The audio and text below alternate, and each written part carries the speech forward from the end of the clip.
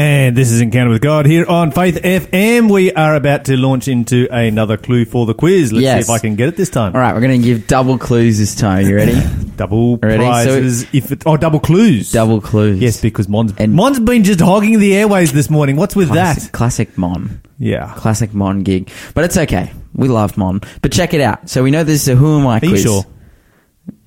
What? Are you sure? That we love Mon? Yes. Well, if we didn't love her, then she wouldn't have a job. Yeah, no, we love Mon. But here we go. Of course we love Mon. We love you as well, as our listener.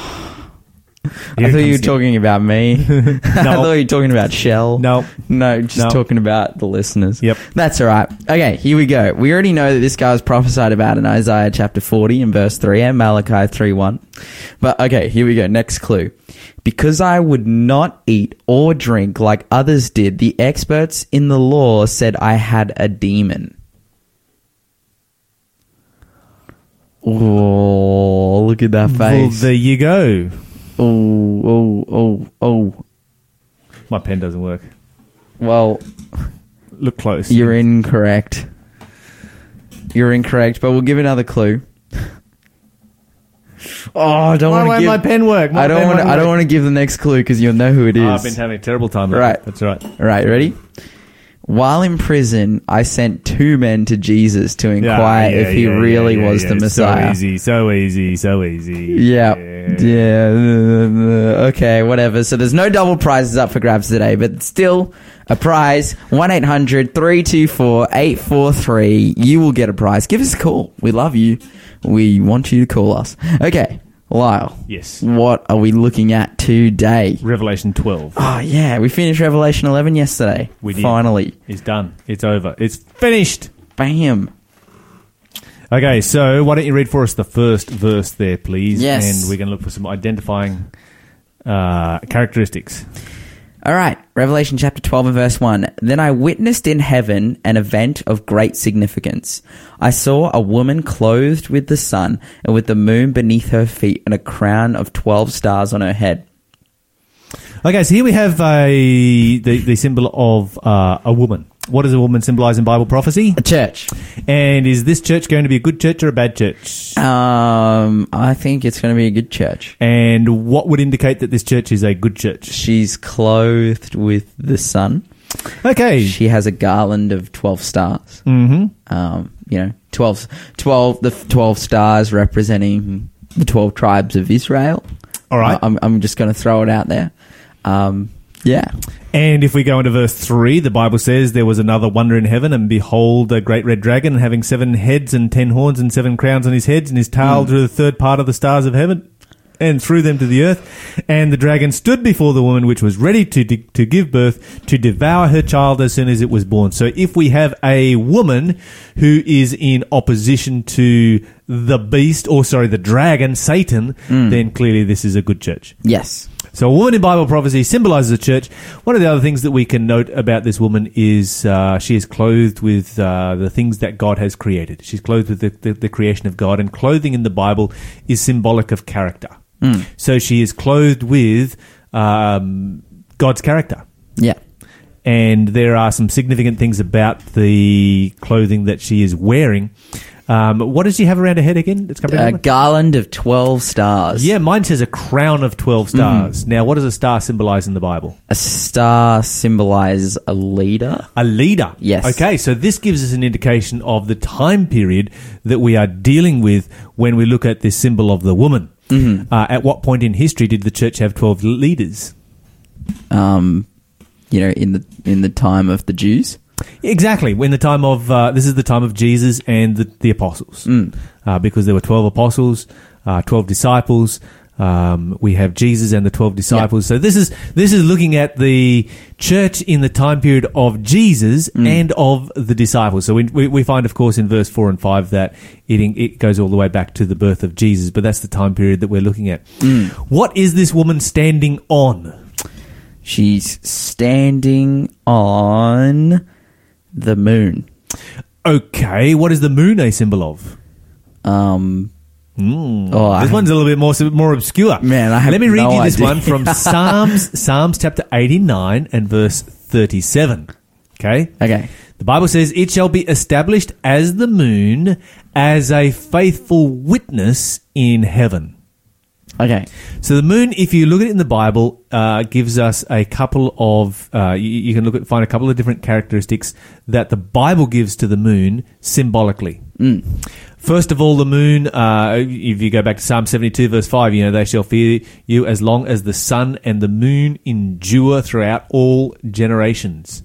72 verse 7, in his days shall the righteous flourish, and abundance of peace so long as the moon endures. So we have here in the moon something that is solid, something that is enduring, something that is not going anywhere, something that is going to come up each night, something that is going to follow its cycle, something that is that you can trust on, you can trust in. So you've got a rock-solid foundation, because that moon is just a big rock out there in space. You have a rock-solid foundation that you can trust in, that is also described as a witness. Yeah. All right. So if we look at that a little bit further, if we go over to... where should we go?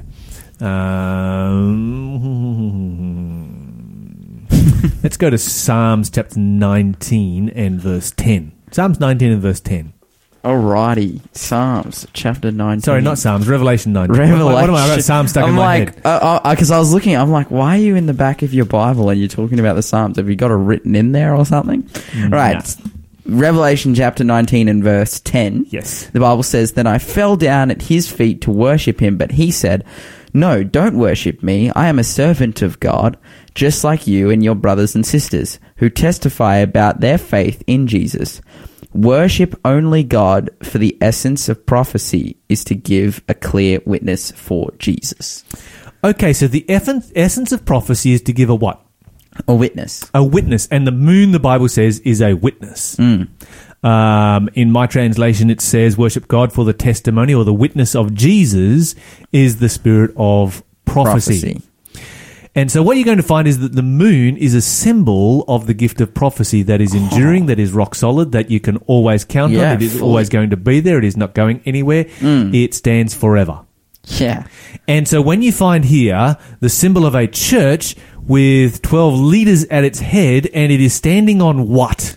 Prophecy. The testimony of the prophets. In other words, it is standing on the word of God. And in this, the moon becomes a symbol of the word of God. So this is a church that has a rock solid foundation on the word of God. So very, very clearly, this is God's church. This is not Satan's church.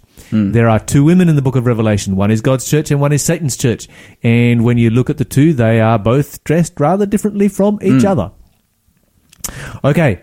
Let's continue on here and let's look at some of the historical context of the church. And what you're going to find is that in Revelation 12, you've got the church. There's a prophecy all about God's church in 3 phases. By the way, when we were talking about repeat and enlarge, yes, this is the start of a new prophecy. This is not a prophecy of 7s like the first 3 in the book of Revelation are. But it still starts in the same place, doesn't it? Yeah, it does. Starts in the time period of the prophet, and it extends through to the end of time. And so we have continuation of the concept of repeat and enlarge in the book of Revelation, just as we have been noting all the way through. Okay, so we have here verse 2. Did we read verse 2 yet? Yes. We did? Oh, no, we didn't. Here we go. Let's read verse 2. The Bible says, "She was pregnant and she cried out because of the labor pains and agony of giving birth." Okay, so here we've got this woman. She's about to give birth. She's in a lot of pain. We just read that, he also sees the great red dragon who, drags a third of the stars from heaven and throws them to the earth. We come down to verse 4. We find the dragon standing in front of the woman, ready to devour her child the moment that her child is born. Verse 5. "She gave birth to a son who was to rule all nations with an iron rod, and her child was snatched away from the dragon and was caught up to God and to his throne." Thank you. Okay, so when we notice here that this particular woman gives birth and this child is caught up to God and to his throne. We know exactly who this child is. This is a prophecy about Jesus Christ himself. You're listening to Faith FM, positively different radio. Okay, so this is a prophecy about Jesus. We know that. Yes. Because that's the only child that's ever been born here on this earth and has ascended up to God and is sitting on the throne of God. And so once again, we know that this is God's church right here. And of course, it's through God's church, which of course at that time was the Jewish nation, that Jesus came. And then the Bible goes on to talk about the woman in a different kind of a context. And if you notice with me verse 6, what does it say there in verse 6? The Bible says in verse 6, "And the woman fled into the wilderness, where God had prepared a place to care for her for 1,260 days." Thank you. There we have that prophecy, 1,260 days, and this has come up again and again and again and again and again. What does a day symbolize in Bible prophecy? A year. A year. And so what we have is God's church fleeing into what part of the world? The wilderness. For how long? 1,260 years. 1,260 years. So we need to cover a little bit of prophecy to actually, a little bit of history, I should say, to actually discuss, how this all took place. So at the beginning of your 1,260 years, the Bible says, if we go back to Daniel chapter 7, Daniel 7, we have a deep Bible study here this morning. Nothing like getting your breakfast digested over a bit of revelation. Daniel chapter 7, what are you laughing at me for? Nothing.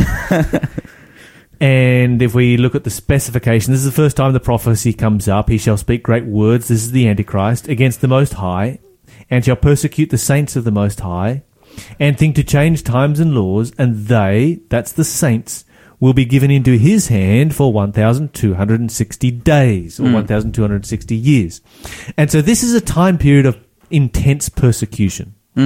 We've talked about before that during the Dark Ages, your Dark Ages really begin in 538 and extend to 1798, that medieval period, and this was the period where basically the Vatican, the church, had secular government and was able to persecute and to raise armies, and around about 150 million people died as a result of that. So really terrible history that you've got running through that period of the Dark Ages of persecution by Christianity of Christians. And what this resulted in, it forced Christianity to be pushed to the wilderness areas of the world, effectively. And so if you wanted to find people who had a copy of the Bible, who believed what the Bible said, who believed that we should follow the Bible alone, who believed in salvation by grace alone, people who even kept the Sabbath, as it had been handed down from the apostles, then you had to go to the more remote regions of the world where persecution had pushed Christianity. And so some of these places, let's consider a few. One of the very famous ones, of course, was the Celtic Church in Britain. St. Patrick, who went to Ireland, was neither Roman nor Catholic, but he was a saint. Yeah.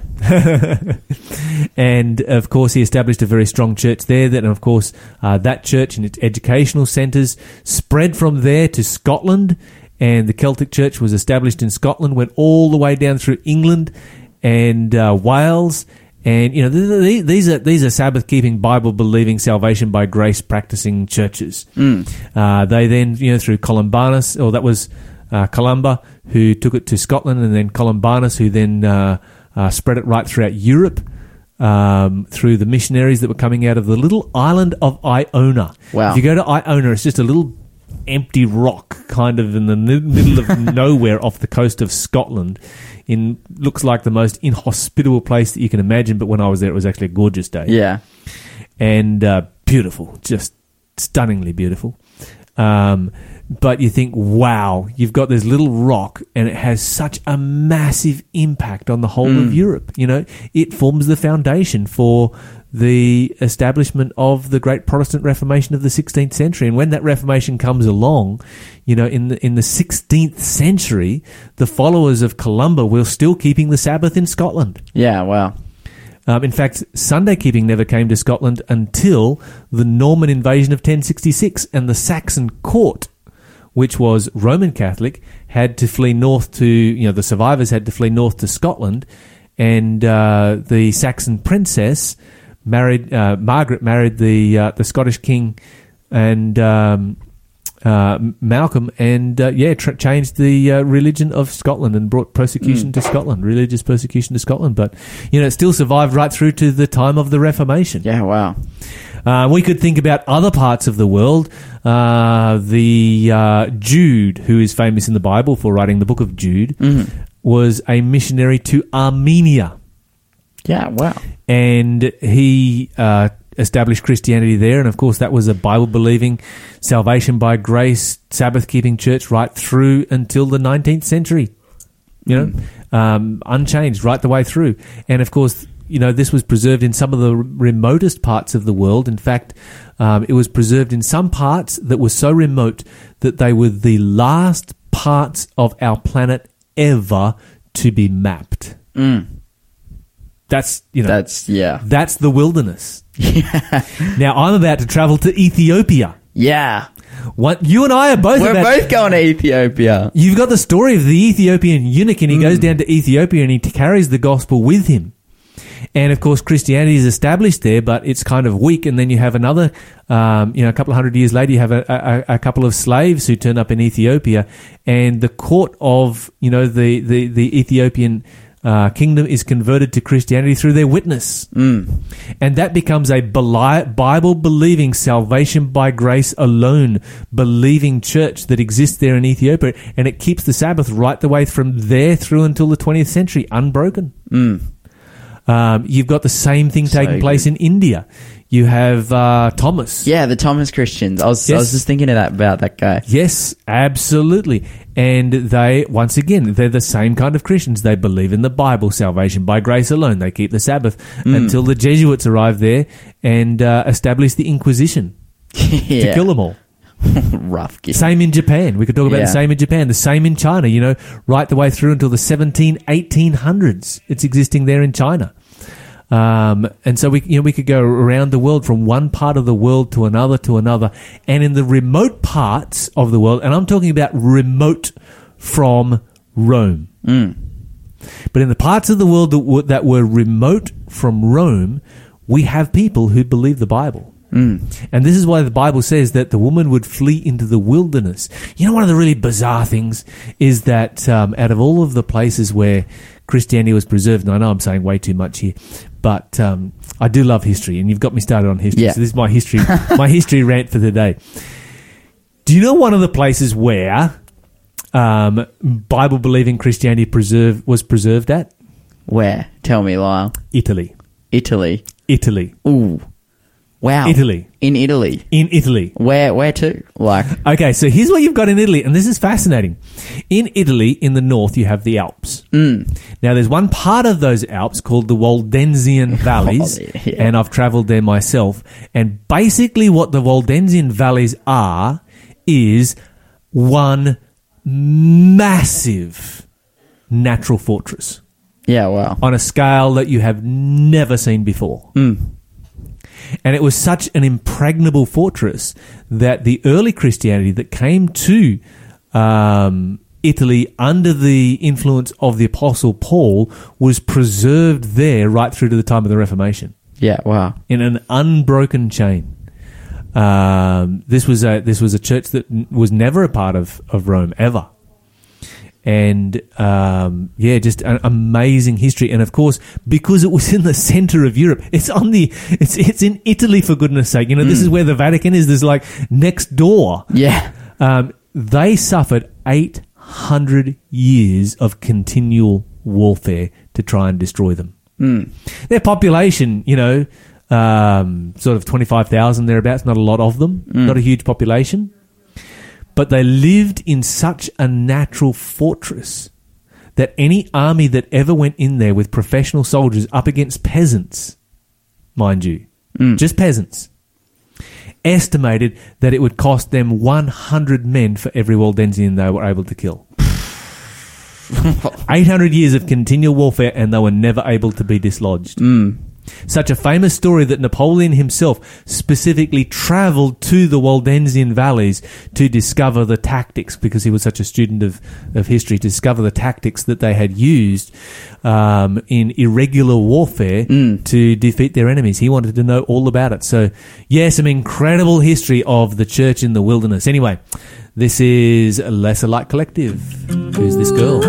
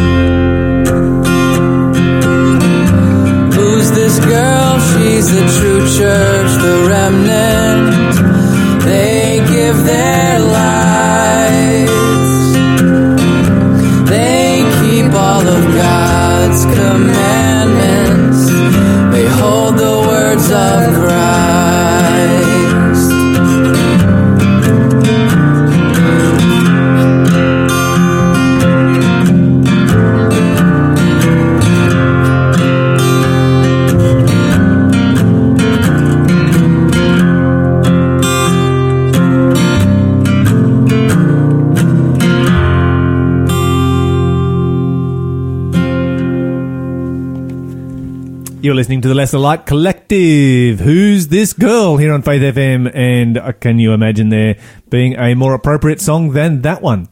Okay, so Lawson, what have you got there for our next clue for our quiz? I'm just gonna give a cheeky another double clue, just because I'm so generous. Okay, all right. I'm so generous, and I think people can win this one. Again, 1-800-324-843. That is the number if you get this right. So we already know this guy was prophesied about. We already know that while he was in prison, he sent a couple men to Jesus to inquire that if he was really the Messiah. Okay, here's the next two clues. I am the son of Zechariah and Elizabeth. Okay, but here's the banger. I baptized Jesus. Yeah, okay, that kind of gives it away. All right. Moving on. Who baptized Jesus? If you know the answer, 1-800-324-843 is the number to call. And don't forget, I just wanted to put this reminder out there if some people contact us and say, hey, we're struggling getting a good radio signal, and when we drive, it sort of cuts in and out. The solution to that is grab your phone, go to faithfm.com.au, press play, or download one of the radio apps, and just run your phone through your car stereo system, and you will have perfect reception Australia-wide. Bam. And so, we want to get as many people on that system as possible, because that's where you will be fully blessed. Anyway, so here we have this depiction of this woman, and the church here that gives birth to Jesus Christ, and then, of course, goes into the wilderness. And we've been talking about how that the church was in the wilderness during the Dark Ages. And the Bible says that at the end of that time period, she's going to come out of the wilderness. But we have to try and figure out, well, okay, what was this all about? Why was, the dragon so upset? And why did the dragon drive the church into the wilderness? Why did Satan try and destroy the church during this time period of history? And we find the answers to that with another section in parentheses, in brackets. Here we go. So we have, this is the third time we've come across this now, where the Bible gives a bit of a backtrack and gives some background information as to how all of this came about. And then what you're going to find in Revelation 12 is that the Bible is going to pick the story back up again, and as it picks it back up again, it'll give you sort of like a little previously, just to catch you up to date. Last time on Revelation 12. That's right. I'll give you some previouslys on Revelation 12, and then it will continue on with the prophecy to talk about our day. Super exciting. Yeah. Where were we? We were in Revelation chapter 12. Let's now read verse 7. All right, let's go. Revelation 12 and verse 7, the Bible says, Then there was war in heaven. Michael and his angels fought against the dragon and his angels. And the dragon lost the battle, and he and his angels were forced out of heaven. This great dragon, the ancient serpent called the devil or Satan, the one deceiving the whole world, was thrown down to the earth with all his angels. Okay. Here's an interesting prophecy here. The Bible talks about war in heaven and Satan being thrown out of heaven. How far back have we gone in history? Well, we've gone right back to the start. This is roughly around the time of creation. It was actually before creation. Just before, yeah. It was before creation, because we find that when on the sixth day of creation, when Jesus is taking Adam around the Garden of Eden and introducing everything to him in the garden, the tree of the knowledge of good and evil is already there. So we know that this takes place just before creation, and the Bible does not go into detail as to what kind of a war. Was this a war of ideologies? Was this, fisticuffs, whatever it was? Very clearly, it was a war of ideologies. We do know that. We do know some background history as to what Satan was trying to accomplish. He wanted to rule the universe. He wanted to overtake the government of God. His biggest sin was his pride. He thought that he was, good enough to be God himself. And so he starts this war in heaven. He starts this war over the law of God, the Bible says. He's trying to do away with the law of God. He's been trying to do away with the law of God ever since. And so as Satan is warring against the government of God and warring against the law of God in heaven, of course he's not going to win. But we do find that a third of the stars are dragged out of heaven with him. Yeah. What are the stars? leaders, or in this context, angels. Angels, absolutely. And this is why there are demons here on this earth. And we're going to talk more about that during question time. But a third of the angels sided with Satan. So we sort of look at the issues in a very simplistic way from earth, from our perspective. We also look at it in the context of having witnessed 6,000 years of sin. We know the result.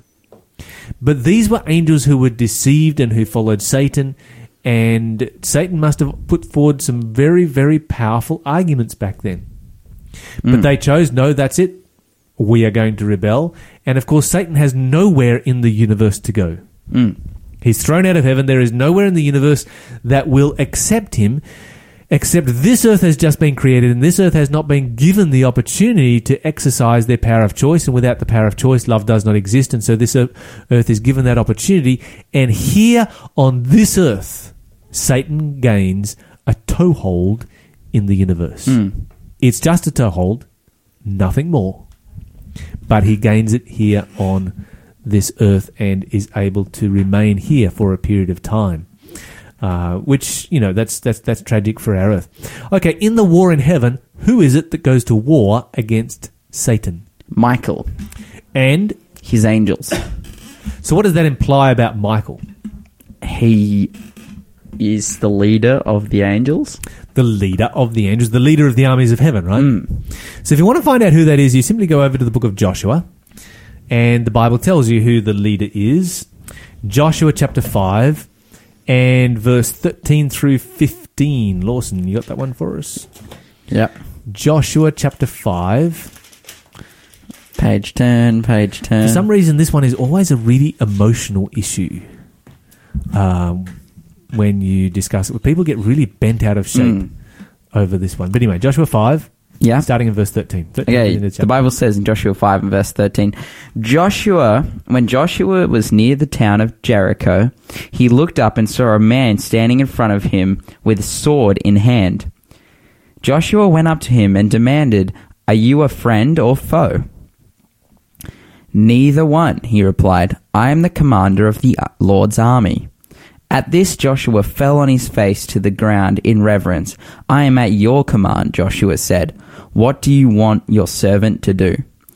The commander of the Lord's army replied, "Take off your sandals, for the place where you are standing is holy ground." And Joshua did as he was told. So who is the commander of the angels, the commander of the Lord's army? Well, this guy right here. And who is this guy right here? Probably Michael. Probably Michael. And what kind of a person is this guy right here? He's a guy. Let me give you a clue. What does Joshua do when he recognizes him? He worships. He worships him. And how does this guy respond? Does he say, "No, don't do that, I'm just an angel"? He says, "Take your shoes off. This is holy ground." Yes. That's exactly what happened when Moses met Jesus at the burning bush. So if you want to know who the commander of the armies of heaven is, the commander of the armies of heaven is Jesus. And Michael is another name for Jesus. Yeah. And there's many different ways of looking at that. Some people freak out like, "Oh, you're making Jesus into an angel. That makes him a created being." No, it does not. Jesus is not a created being. He's sovereign, ruler, and creator of the entire universe. He is eternal. He has existed from eternity. He will exist to eternity. Yeah.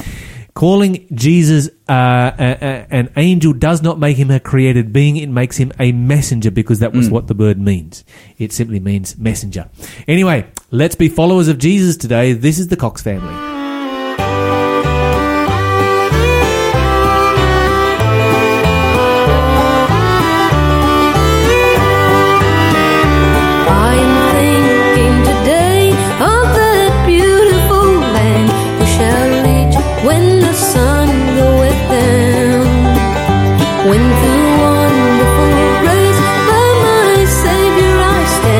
Will there be any stars in my crib?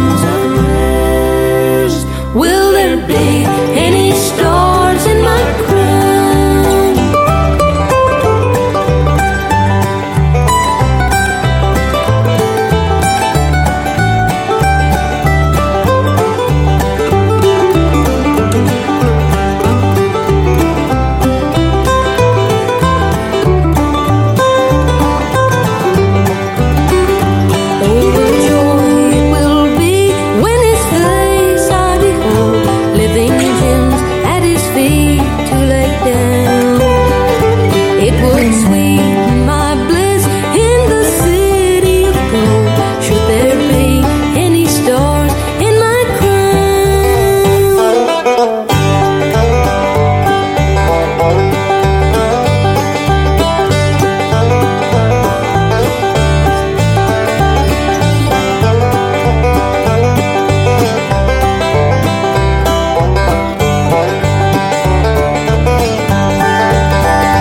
Will there be any stars in my crown when at evening the sun goeth down? When I wake with the blessed in those mansions of grace, will there be any stars in my crown?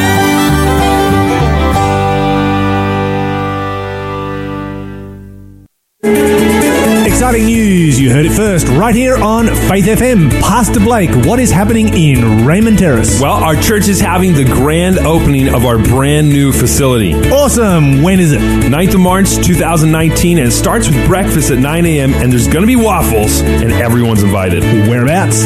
45 William Street, Raymond Terrace, which is just beside Raymond Terrace Marketplace. Be there. Are you looking for a way to turn your life experience into an enriching gift for helping those around you? A counselling degree at Avondale College of Higher Education could provide you a great foundation to assist others through life's difficulties. Study in a personalised environment alongside a fantastic support network and community on our Lake Macquarie campus. Apply to study counselling today at counselling.avondale.edu.au. It's higher education designed for life.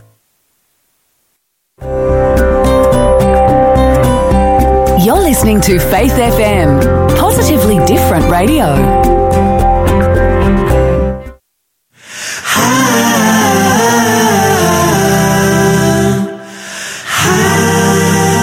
Oh, hail the power of Jesus' name. Let angels prostrate fall. Bring forth the royal diadem and crown him Lord of all. Bring forth the royal diadem and crown him Lord of all.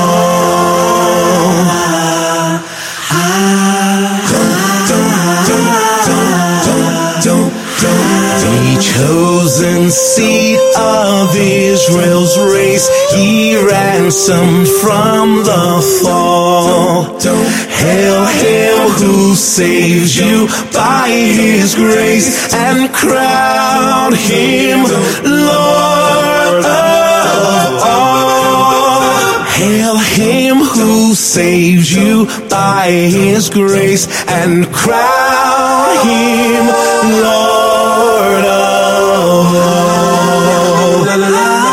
You are Lord of all.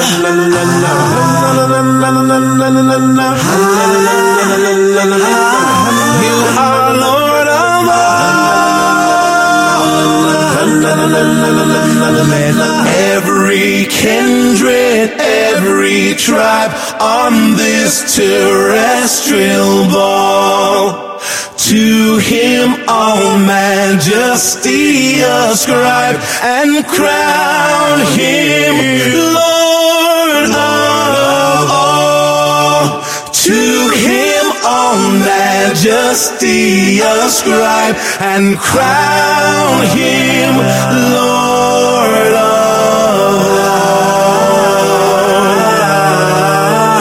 And crown him Lord of all. And crown him Lord of all.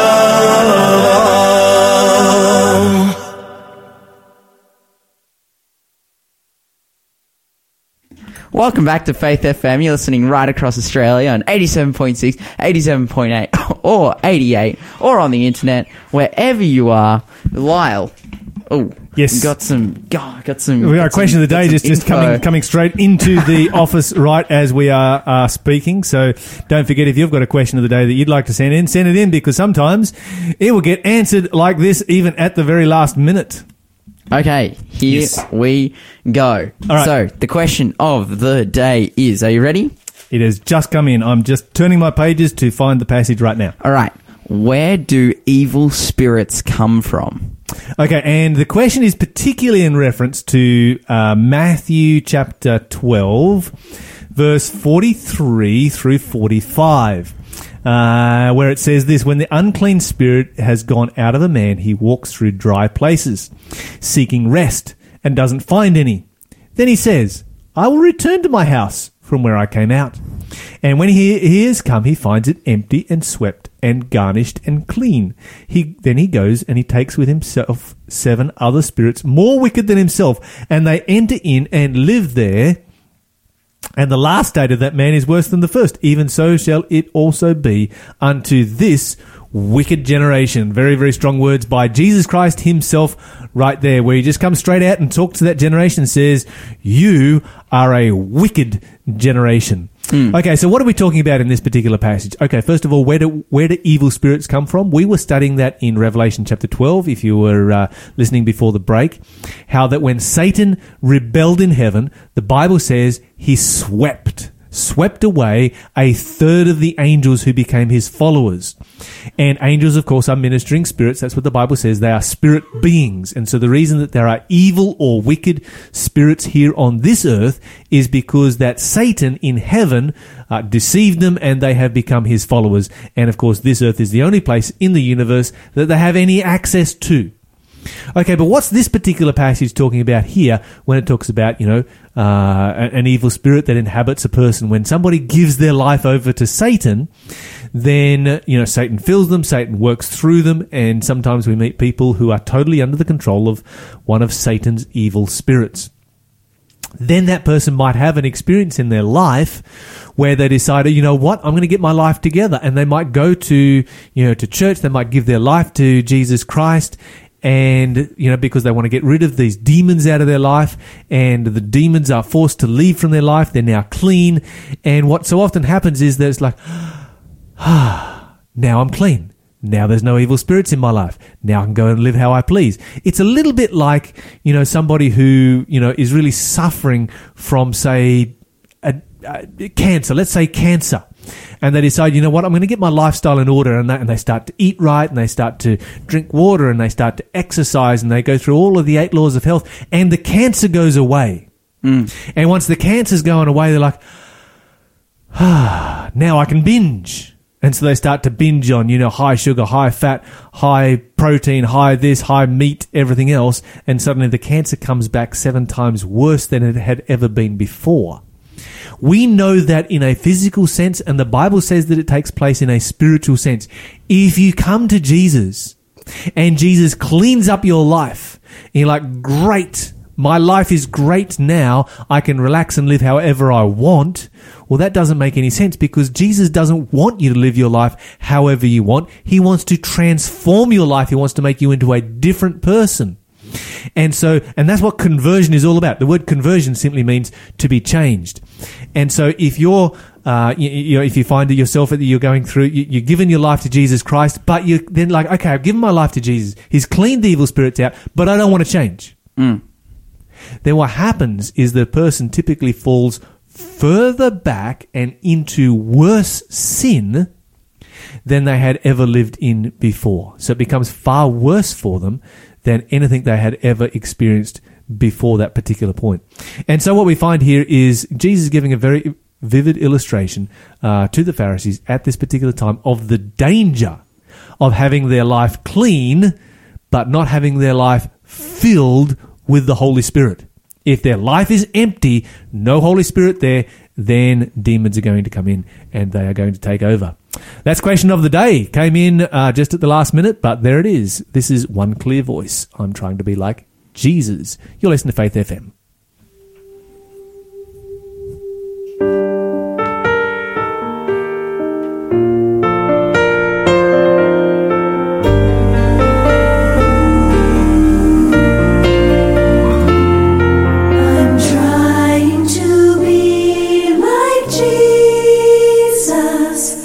I'm following in His ways. I'm trying to love as He did in all that I do and say. At times I am tempted to make a wrong choice, but I try to listen as the still small voice whispers, love one another as Jesus loves you. Try to show kindness in all that you do. Be gentle and loving in deed and in thought, for these are the things Jesus taught. Jesus taught.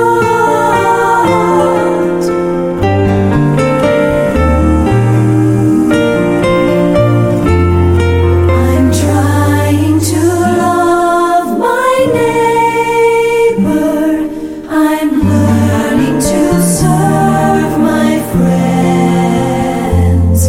I watch for the day of gladness when Jesus will come again. I try to remember the lessons He taught. Then the Holy Spirit enters into my thoughts, saying, love one another as Jesus loves you. Try to show kindness in all that you do. Be gentle and loving in deed and in thought, for these are the things Jesus taught. Jesus taught. These are the things Jesus taught.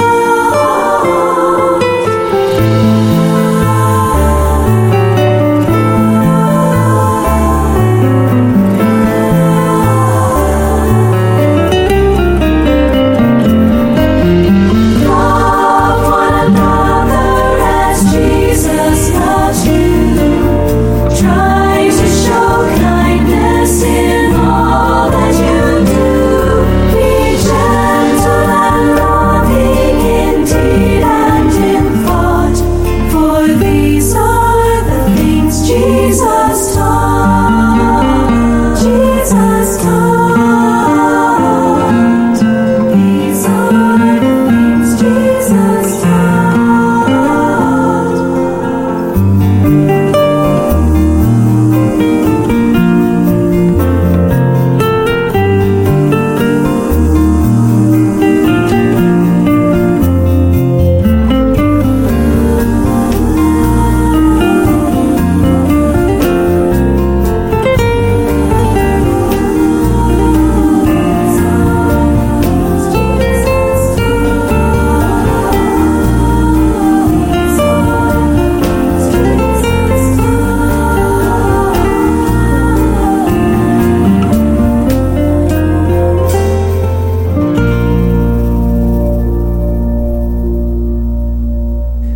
You're listening to One Clear Voice. I'm trying to be like Jesus here on Faith FM. We have come to the end of the breakfast show, which means Yes. that we are about to give you something for free. Yes, for free, Lyle.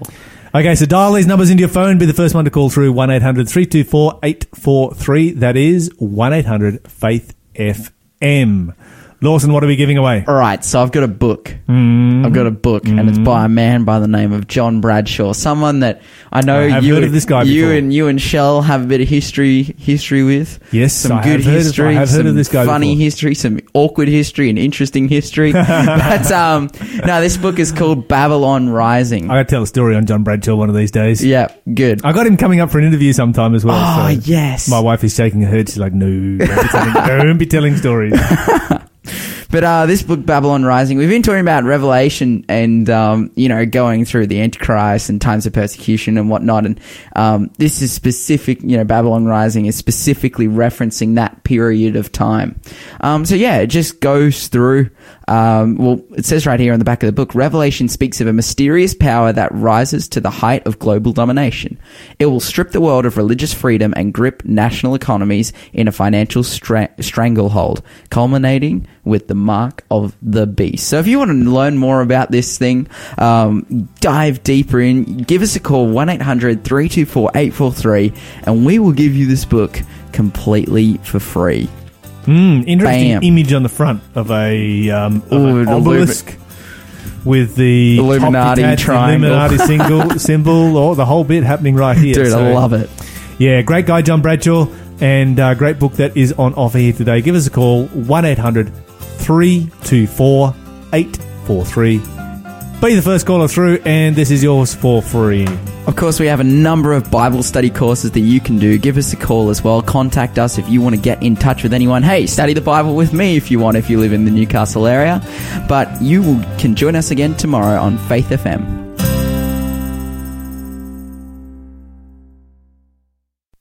Deliver me from mine enemies, oh my God. Defend me from them that rise up against me.